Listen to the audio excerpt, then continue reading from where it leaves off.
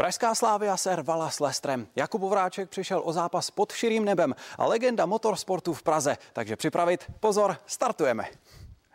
Český mistr versus třetí tým Premier League, neboli Slavia proti Leicesteru. To byla dlouho očekávaná bitva v osmifinále Evropské fotbalové ligy a sešívaní zaskočili anglického favorita slušným výkonem.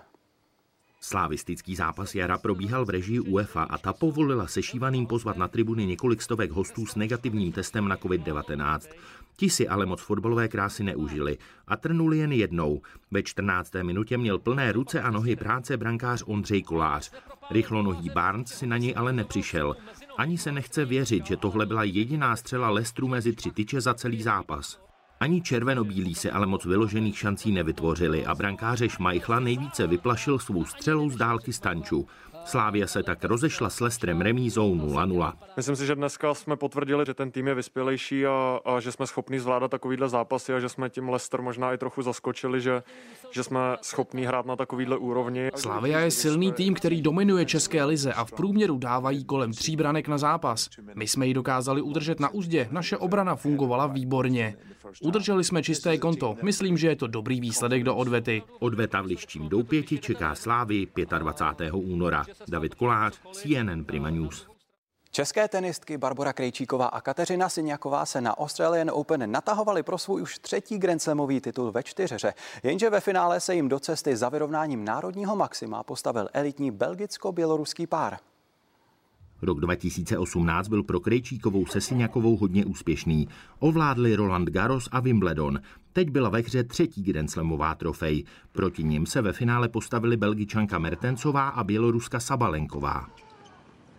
Elitní singlistky na Češky vyrukovaly s agresivní hrou. Na kurtu dominovali a za hodinu a 21 minut dokráčili k vítězství 6-2 a 6-3. Děkuju Kateřině, že spolu hrajeme tak dlouho, už od juniorek. Účast ve finále je pro nás skvělá a z výsledku mám radost. A radost mají dámy určitě i z odměny 5,5 milionu korun. Mrzet je může, že nenapodobili jediný český pár, co vyhrál debla na Australian Open. Janu Novotnou s Helenou Sukovou, kterým se to povedlo před 31 lety.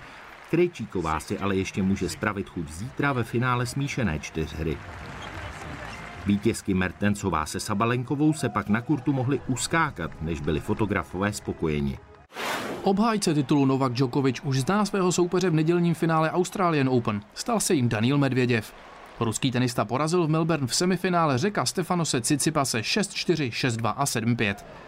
25-letý Medvěděv potvrdil, že je teď hráčem s nejlepší formou na okruhu. Připsal si už 20. vítězství v řadě za sebou. Zatímco Rus bude usilovat o svůj první grandslamový titul, Djokovic bude útočit na 18. Vzájemnou bilanci má srbská hvězda lepší, vede 4-3.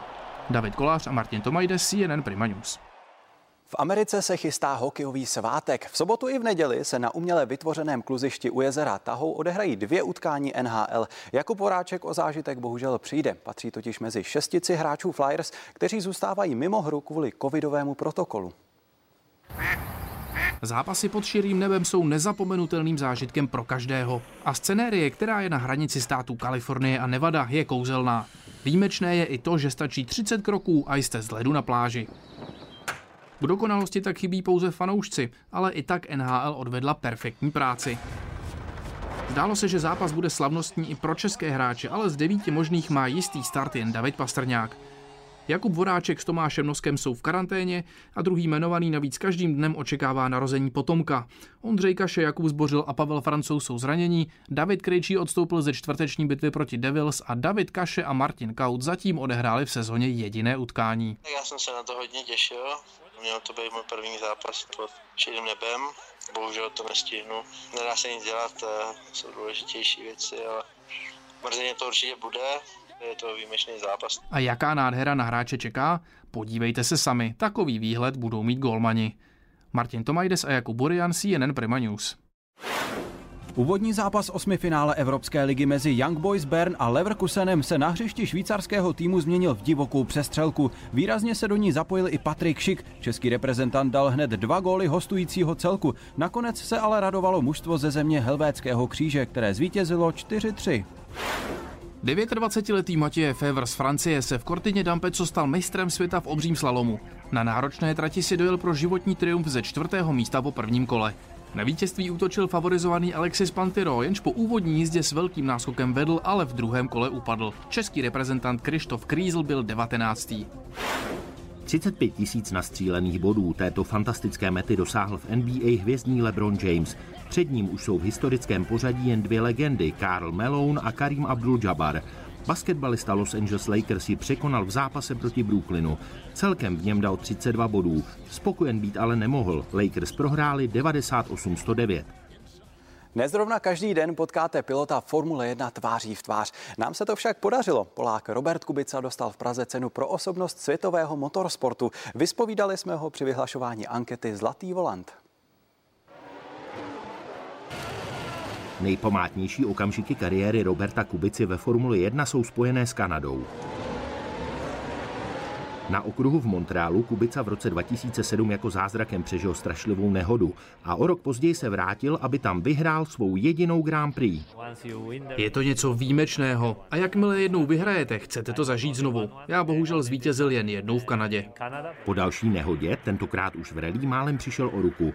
Lékaři mu ji ale sérií náročných operací zachránili a svět motorů nadále bedlivě sleduje. Samozřejmě já jako řidič bych chtěl co nejvýkonnější motory, ale faktem je, že Formule 1 se mění. Nyní máte mnohem efektivnější motory s nižšími emisemi a udávají směr. Jen doufám, že nikdy vozy nebudou poháněné elektřinou. Kubica se ale jen nedívá, dál aktivně jezdí. Teď se chystá na slavných 24 hodin Le Mans. Nejsem vlastně moc dobrý vytrvalostní závodník. Pokaždé, co jsem s týmem vlezl do závodu, jsme měli nějaké potíže s autem. Popravdě jsem nikdy nedojel do cíle. To Češi ano. Pro Zlatý volant za rok 2020 kamionák Martin Macík a pro zlatá řídítka zase motocyklista Martin Michek. Jiří Šlégl, Marek Kafka a David Kolář, CNN Prima News. Co speciálního pro vás chystá Leoš Mareš? To se dozvíte už za chvíli v Showtimeu. Teď počasí. Prima večer.